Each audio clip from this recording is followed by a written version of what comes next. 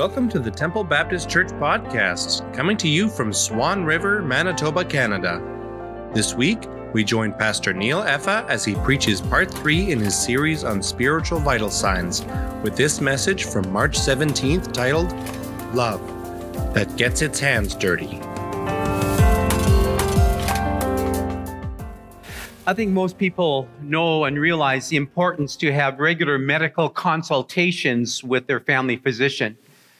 But I don't think everyone realizes that their once or twice a year doctor's visit is always going to cut it. To live a healthy lifestyle, it is critical to check vital signs and to keep tabs on your health regularly. There are those who suggest that for adults, vital signs need to be measured more often than at your doctor's visit. So what are vital signs that you and I should be monitoring physically? Well, the medical community recommends an individual monitor on a regular basis their pulse rate, their blood pressure, their respiratory rate, and body temperature. And as a result, there are various kinds of devices and gadgets on the market to help an individual keep tabs on these 4 vital signs, because these body measurements provide critical information about your health, provide clues to possible diseases, and show progress toward your recovery. An article in the American Journal of Nursing indicated that vital sign monitoring is a repetitive and time-consuming task. But the article went on to say that research indicates that there are times when vital signs aren't consistently assessed, aren't recorded, or properly interpreted. In reading about the importance of regularly monitoring our physical health, these questions came to me concerning my spiritual health. Am I regularly and consistently monitoring and assessing my spiritual health? Or do I ignore monitoring and assessing my spiritual health because I see it to be too repetitive and too time-consuming? Do I put it off as being unimportant and unnecessary? I think these are questions each of us need to be asking ourselves. The Bible is very clear that there are spiritual vital signs, spiritual markers that help us assess our Christian living and our maturity. And these spiritual vital signs are the standard by which we can mark our spiritual progress.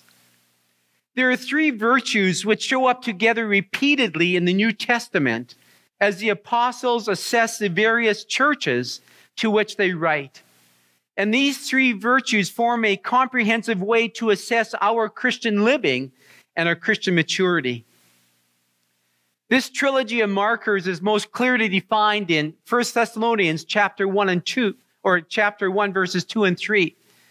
The Apostle Paul penned these words to the Christians who were scattered throughout the city of Thessalonica.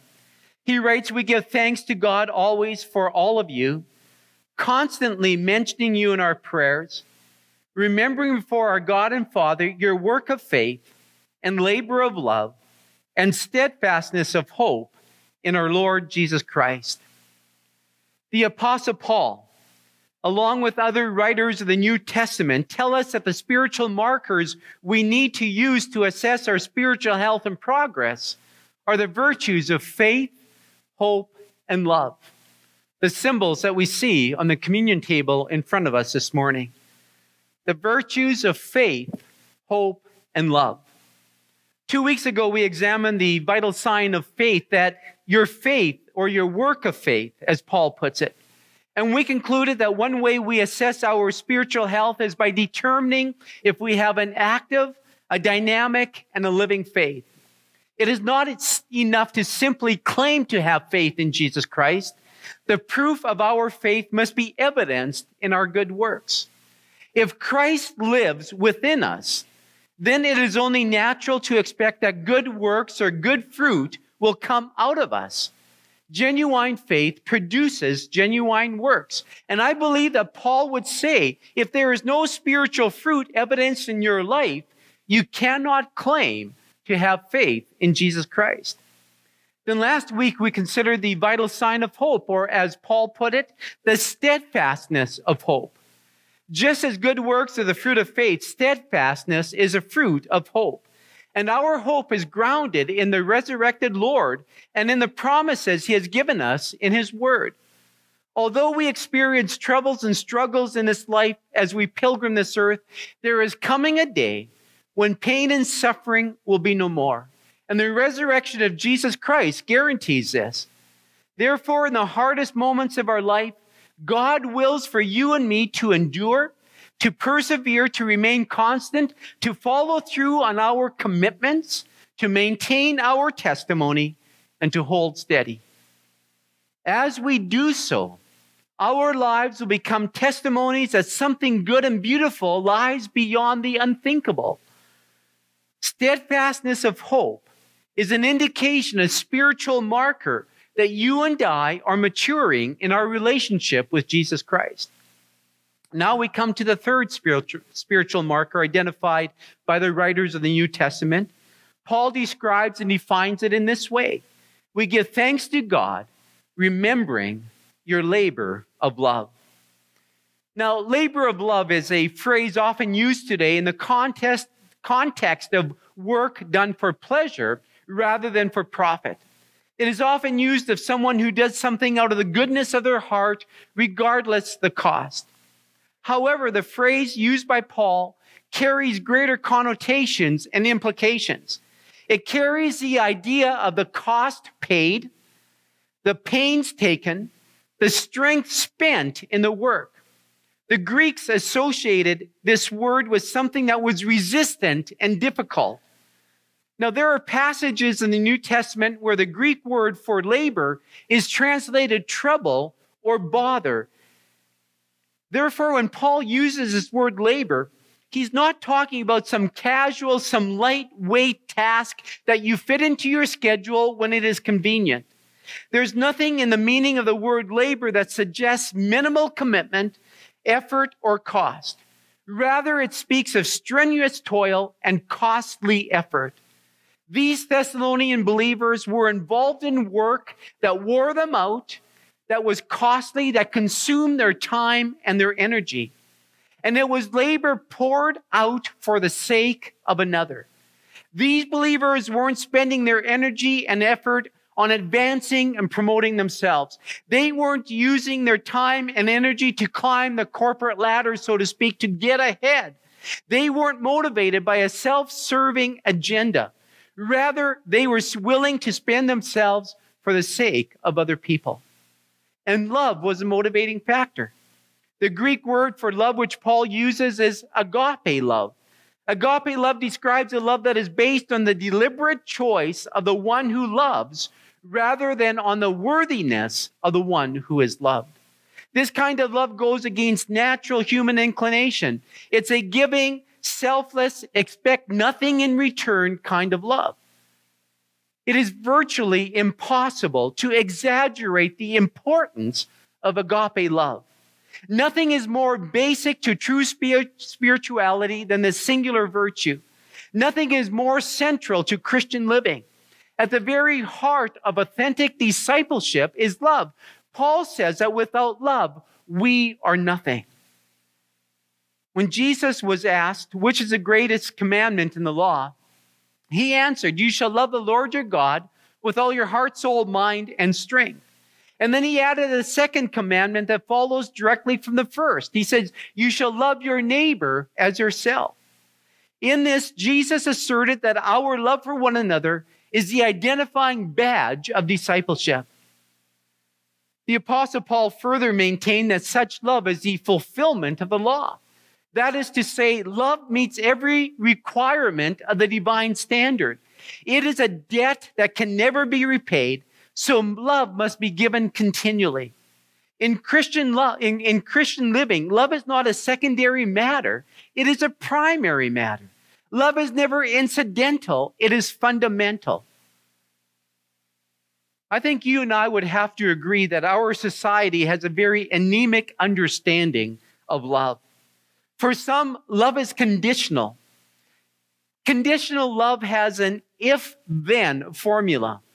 If you love me back, or if you do nothing to forfeit my love, or if you're beautiful, or if you're interesting, if, then I will love you.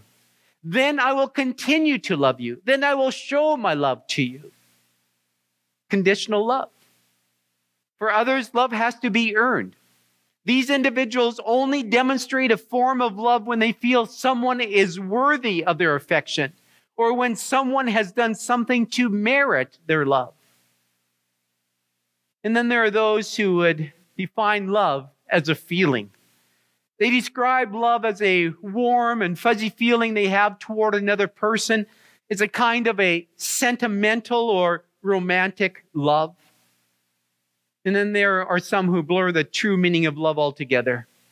They use the word love to describe their enjoyment and pleasure found in everything from ice cream to cats. But this is not a description of true biblical love. Agape love involves sacrifice because of its willingness to give up, to give of oneself for another. Love makes all sorts of demands upon us. Some big, some small. Some will cost us money. Some will cost us time.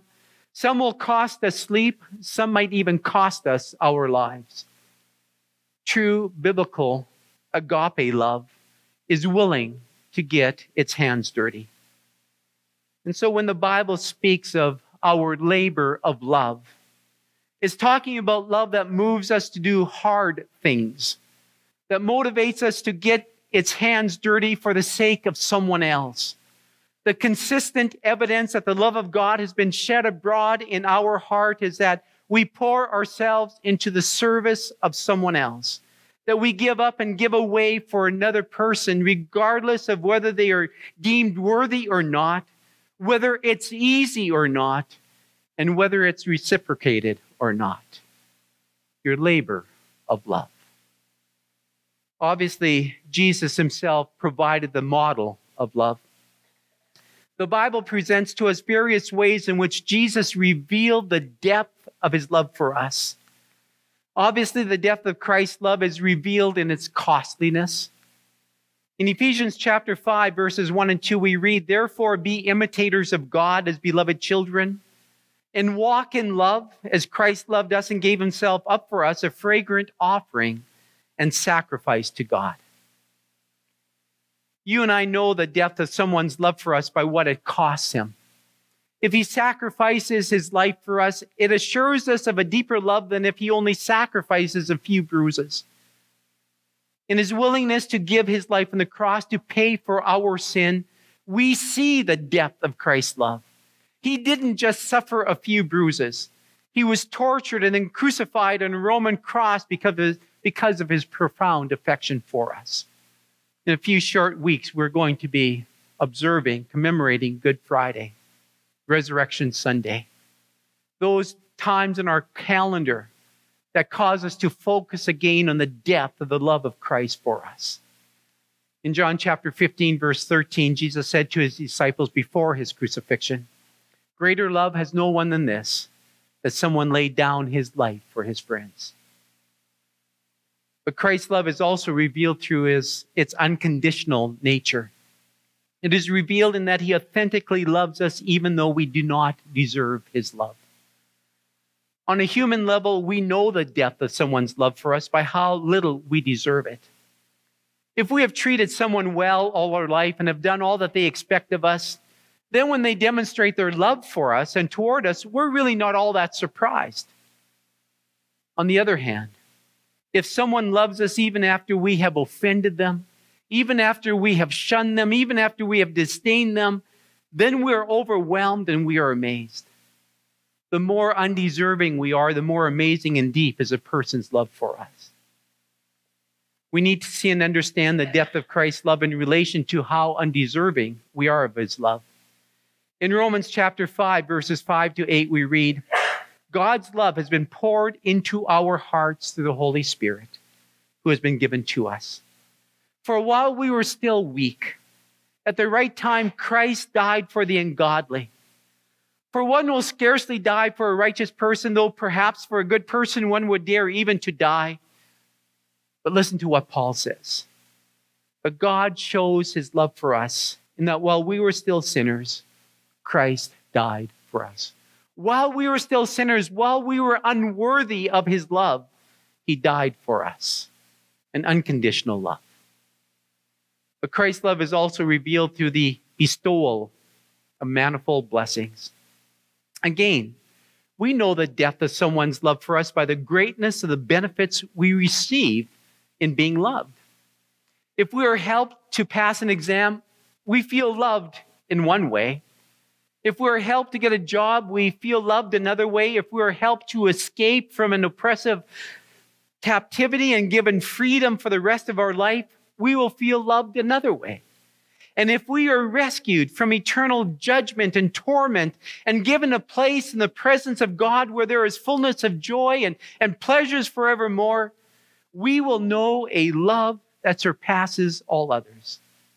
And so we will know and see the depth of Christ's love by the greatness of the benefits we receive in being loved by him. The Apostle Paul began his letter to the Ephesians with these words of praise and thanksgiving. Blessed be the God and Father of our Lord Jesus Christ, who has blessed us in Christ with a few spiritual blessings, with some spiritual blessings. No, Paul says, with every spiritual blessing in the heavenly places. The depth of Christ's love for us, demonstrated by the bestowal of these manifold benefits and blessings. And then Christ's love is expressed by the freedom with which he loves us. John Piper explains it in this way. If a person does good things for us because someone is making him, when he doesn't really want to, then we don't think the love is very deep. Love is deep in proportion to its liberty. So he gives this illustration. So if an insurance company pays you $40,000 because you lose your spouse, you don't usually marvel at how much this company loves you. There are legal constraints. But if your Sunday school class makes all your meals for a month after your spouse dies and someone calls you every day and visits you every week, then you call it love because they don't have to do it. It is free and willing. We see the depth of Christ's love for us in its freedom. In John chapter 18, Jesus said, "No one takes my life from me. I lay it down on my own accord. I voluntarily give my life for you so that you can be redeemed from your sin." That's an indication of the depth of Christ's love. And so these are some specific ways of seeing the depth of Christ's love for us. And Paul says that we are to walk in love as Christ loved us. In other words, we're to become imitators of Christ in the way that we love. In 1957, Ayn Rand published her novel, Atlas Shrugged. The thesis of the novel is simply this: putting our efforts anywhere short of meeting our own needs is foolish and self-destructive. Happiness is our highest moral purpose, and selfishness the greatest virtue. Isn't that still the mantra in our day and age? Yet when Jesus came to earth, he came not grasping, but letting go. He emptied himself of his kingly majesty, set aside his divine power, took upon himself the form of a servant. And why? Because he loves us deeply. And after washing the feet of his disciples, he spoke these words to them and by extension to us. "A new commandment I give to you, that you love one another just as I have loved you. You also are to love one another. By this will all people know you are my disciples if you have love for one another." Jesus had demonstrated to his disciples what love looks like. Self-giving love looks like, as he took off his robe and wrapped himself with a towel and knelt and washed the feet of his disciples. And Jesus says, "I have left you an example that you go and do the same thing." You see, when we see these characteristics of love in Christ, that it was unconditional, that it was costly, that it was bestowed favor and blessing upon us, that it came freely without anybody coercing him to do it, he says that's how you are to love. That is how you are to express grace and mercy and care to others you're to serve. And so when we offer sacrificial love to those who do not deserve it, seeking to lavish them freely and unconditionally with bountiful blessing, we obey the command of Jesus and we imitate his life of love. I'm not sure if you realize it or not, but you and I, as believers in Jesus Christ, are a part of a rich heritage of love. Not too long ago, I read an article by Paul Thigpen where he outlined numerous ways in which the church and believers in Jesus Christ demonstrated love, care, and service for others. He says when the Christian faith exploded on the international scene in the 1st century AD, the pagan culture it invaded was often startled by the heroic efforts of the churches to serve their local communities in love and in mercy. Churches quickly established generous traditions of caring for the needy, both in their midst and beyond. Early on, deacons were set apart to care for the daily distribution of food to widows and others. Each congregation had a treasury for relief of the poor, and special efforts such as famine relief were made in times of crisis. Among the needy who were especially targeted for assistance by the early church were widows and orphans, the sick and the elderly. Those who died penniless were provided with a decent burial. Many ancient pagans practiced infanticide by abandoning unwanted babies. And so what did the church do? They rescued such children and gave them homes. Exiles and travelers received gracious hospitalities. Prisoners were visited and comforted, especially those who were condemned, often for political and religious reasons, to the inhumane conditions of labor in the imperial mines. At times, relief was brought to such prisoners from a distance of hundreds of miles. Church leaders thundered from their pulpits against the injustices of their day, excessive taxes and the harsh methods employed to collect them, the oppression of tenants by landowners, extortion by usurers, enslavement of freemen, cruelty to slaves, favoritism in the courts, and the tyranny of public officials.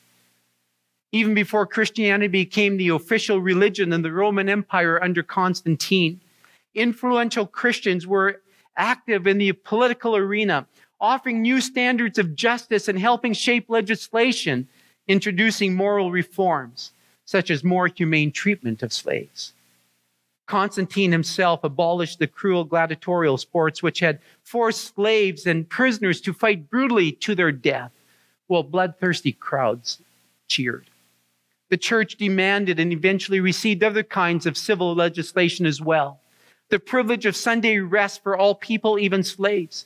The abolition of the right of life and death that fathers had possessed over their children. And the right of the churches to serve as a place of asylum for those who are being pursued by the authorities. By the end of the 5th century, the church in nearly every city administered ministry houses for the poor and institutions that were originally intended for the care of travelers, but soon took on the combined tasks of hospital and hotel, almshouse, and asylum. Monasteries sprang up throughout the empire, which provided surrounding communities with evangelism, poverty relief, education, vocational training, hospitals, and refugee shelters for those displaced by war. The 6th century collapse of the Roman Empire in the West left the church as the only institution extensive enough and sufficiently well organized to take its place in maintaining social welfare programs, relief services, public works, and even peace negotiations with the invaders. Throughout the Middle Ages in Europe, the primary burden for Christian outreach to the larger community shifted from churches to monasteries. In addition, new religious orders emerged, each with a special mission. Some were evangelists, some were teachers, some were given to medical care or alms for the poor. New brotherhoods and sisterhoods, as they were called, and even military orders emerged as Christian organizations for maintaining hospitals, orphanages, and leper houses. One medieval brotherhood provided burials and maintained cemeteries for the impoverished. Another specialized in building bridges and roads, erecting inns for travelers who were too poor or sick, and protecting merchants and other wayfarers against robbers on the highways. Yet another Christian organization collected funds to ransom prisoners and slaves held by the Muslims in the East. Some Christians went so far as to offer themselves as slaves in exchange for captives. Perhaps the greatest gifts of the medieval church to the wider community were schools that soon became some of the finest universities in the world. Then later on, there was the immigration of Christians to the Western Hemisphere. The establishment of the first orphanage in the English colonies by the revivalist George Whitefield was a sign of things to come.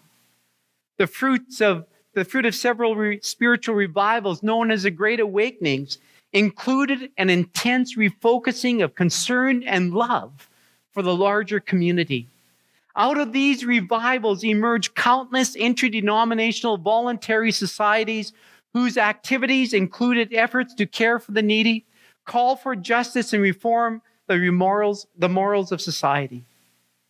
Stirred up by the preaching of social activists such as the revivalist Charles Finney, Christians lobbied successfully for the abolition of slavery, suffrage for women, and the reform of mental health institutions and unjust labor practices. They worked hard to extend religious education throughout their communities by establishing Sunday schools and distributing Bibles and religious tracts. They fought the spread of alcoholism and provided Christian fellowship and healthy recreation for lonely young people moving to the cities who might otherwise be seduced by gamblers and prostitutes and bartenders. They cared for the growing ranks of the poor in urban centers where floods of immigrants often arrived with hardly a penny to their name. And they established hospitals, asylums, orphanages, homeless shelters, and soup kitchens that still serve millions of people today. You and I have received from our spiritual forebears, a rich tradition of outreach ministries. In each generation, those who took seriously Jesus' command to love your neighbor as yourself have gone looking for new ways to love and care for their communities. And in so doing have established a host of Christian institutions that have displayed remarkable vitality and longevity. And so the question is, when the last page of history is written, what will be said about our generation's contribution to this wonderful heritage of service and compassion and love? You and I stand in a long line of individuals, of churches, of believers who said we need to take seriously the command that Jesus gave to love one another as he has loved us. That is a marker of our spiritual progress and maturity. Paul says, as you sit down to assess your spiritual progress, use the measurement of love. More precisely, determine your labor of love. Never look for servanthood that costs nothing.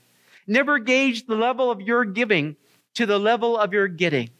Rather, look for opportunities to help, to give, and to care. One day, when we stand before the Lord, we will not hear him say, I wish you had kept more for yourself. On that day, when we stand before our Lord, we will not regret the sacrifices made in the service of love for his glory. We will not feel any remorse over the money given or the time spent or the sweat poured out or the hundreds of behind-the-scenes efforts expended for Christ's sake in the lives of others. Why? Because love gets its hands dirty. You and I cannot settle for minimal commitment, for minimal effort, or for minimal cost. Love is a marker of our spiritual progress and maturity. But so also is faith, and so also is hope. When it comes to our physical vital signs, some people ignore them altogether. There are indications that things are wrong with them, but they tend to close their eyes to them. Perhaps they're even afraid to visit their doctor because they're afraid of what the doctor may say. There are others who refuse to mark their physical vital signs because it's time consuming. It takes effort. Could the same be said regarding our spiritual vital signs? Do some of us not want to assess our spiritual progress because we are afraid what the Holy Spirit might say to us, how he might be prompting us, what he might be calling us to do? Do we perhaps not take the time because it's time consuming? It takes work to look deep within our heart and to ask the Holy Spirit to search us, to get beneath the surface of all the stuff to see what really is happening within us spiritually. But Paul would say to us, you need to assess your spiritual health. And to these believers at the church in Thessalonica, he was so encouraged by their spiritual progress. He said, we give thanks to God always for all of you, constantly mentioning you in our prayers, remembering before our God and Father your work of faith, a faith that is demonstrated through good work. Your labor of love, a love that is costly, a love that is willing to get its hands dirty, a love that doesn't settle for the minimum. And your steadfastness of hope. You persevere even though life is difficult. You keep going even though life is hard. You know that God's grace will be sufficient. You know that God is going to use what you're going through to teach you, to strengthen your faith. And so you don't give up. You don't quit. You keep going. I trust that as we take opportunity to sit quietly before our God, that we would pray, Holy Spirit, reveal to me my spiritual progress. Holy Spirit, show me what those spiritual vital signs are like in my life. What needs to be strengthened? What needs to be shored up? What do I need to commit myself to? And in so doing, find your life strengthened spiritually, but also your joy increase because your relationship with Christ is growing and you're entering into that depth with him and experiencing that intimacy of fellowship that only comes by abiding in him. Let us pray together.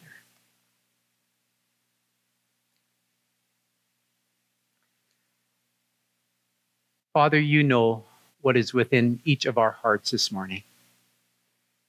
You know what kind of assessment needs to take place. And you know the results, the answers already.